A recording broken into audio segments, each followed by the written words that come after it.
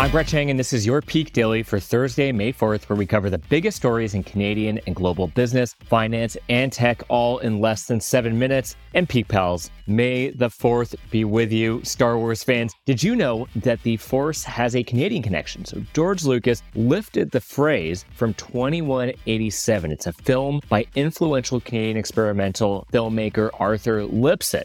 The more you know, Peak Pals. Well, enough of our Star Wars facts for today, although May the 4th be with you. It's always a momentous day for Star Wars fans. We've got a great episode for you today. For our first story, Bed Bath & Beyonds are going fast. For our second story, Airbnbs are getting expensive. And for our last story, there's some tension in our banks. For our first story, if you've been looking to gift that special someone a lately used retail outlet, well, you better act fast. Nearly half of the now empty 65 Bed Bath & Beyond stores in Canada, well, they've been snapped up. So Peak Pals, what do you say? Should we go on this together? Should we pick up a location for ourselves, turn it into, let's just call it the Peak Palace for now? I'm not exactly sure what we're going to sell, but we can work through the kinks later on. Well, here's what's actually happening. Hamilton entrepreneur Doug Putman is acquiring 21 former Bed Bath & Beyond and Bye Bye Baby leases for about $2 million, with the intention of using them to launch a new home goods retailer called Room Plus Spaces, Room and Spaces, per the Financial Post. Now, as you may already know, Bed Bath & Beyond closed its Canadian stores in February as part of a broader attempt to stave off bankruptcy. It didn't work, but still, they had to go into business. Rooms and Spaces, which is spelled lowercase, and that's all very intentional, will be a lot like Bed & Bath, featuring products sourced from many of the same suppliers, but with a bigger focus on name brands, a wide range of price points, and a commitment to ensuring there's always enough product in stock, something that Bed Bath & Beyond got into a lot of trouble for. Canadian Tire will take over another 10 ex-Bed Bath & Beyond leases for $1.6 million, which will be converted into Marks and Pro Hockey Life stores. To zoom out, call Putman the Dr. Frankenstein of retail because the man loves bringing back dead stores to life. In 2017, he acquired the leases of 29 Canadian HMV locations after it went bust and turned them into Sunrise Record stores. He later acquired the HMV brand. Then in 2021, he acquired Toys R Us and Babies R Us Canada brands from the parent company Fairfax, with plans to revive the beloved toy store chain. And here's the bottom line, Peak Pals. Even as Canadians rein in spending, we still like in-store shopping. 73% of us visit physical stores at least once a month. As U.S. retailers continue to falter in Canada, it could fall on domestic brands to fill up the empty husks dotting the nation's shopping centers.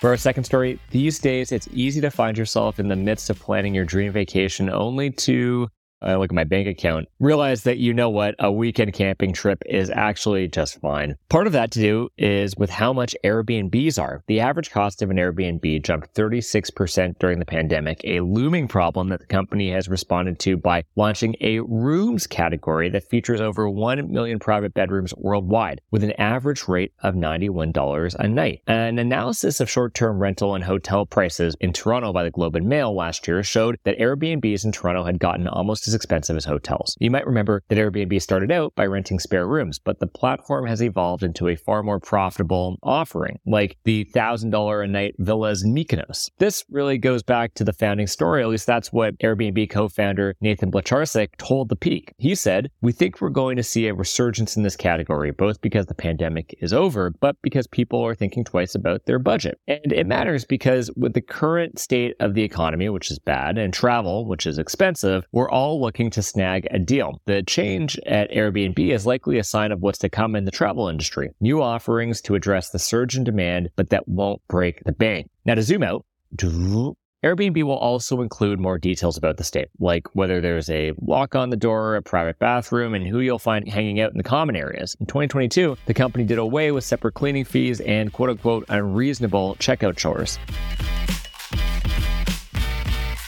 For our third story, while bankers no doubt rejoiced after the U.S. Federal Reserve signaled it would move to pause rate hikes, the sector is still full of more tension than the final season of Succession. For anyone who's watching it, you'll get that. Here's what's driving the news. After the failure of First Republic on Monday, there was some temporary panic around the financial health of other U.S. regional banks considered to be vulnerable. On Tuesday, the KBW Bank Index fell by 5.52%. That's its lowest since December 2020, with lenders PacWest and Western Alliance facing the brunt of share sell-offs. Regional bank shares have shown a slight recovery since yesterday, but the sector is still uneasy, with Bank of America analysts warning that a persistent sell-off in stocks has the potential to inform deposit customer behavior and worsen profitability challenges. And this matters because Canadian banks aren't in the clear either. Last quarter, the four Canuck banks with substantial U.S. operations, that's TD, RBC, CIBC, and BMO, on average saw deposits drop about 3% quarter over quarter, right in line with what the U.S. banks have experienced. TD took the biggest hit, with deposits dropping 5%, in part because of its exposure to financial services giant Charles Schwab, which hasn't been doing too hot lately either. In the last year, TD's total deposits have fallen by 12%, whereas deposits at RBC and CIBC are down 8% and up 3% respectively. BMO deposits fell around 4%. And to zoom out,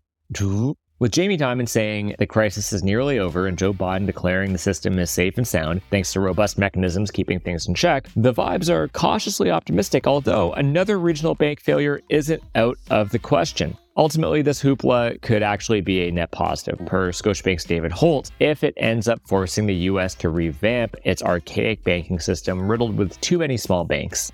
Peak Pals, thanks for making us the most listened to business news podcast in Canada. If you've got a second, why not follow this podcast on your app of choice and leave us a review? And if you want more Peak, make sure to subscribe to our daily newsletter at readthepeak.com.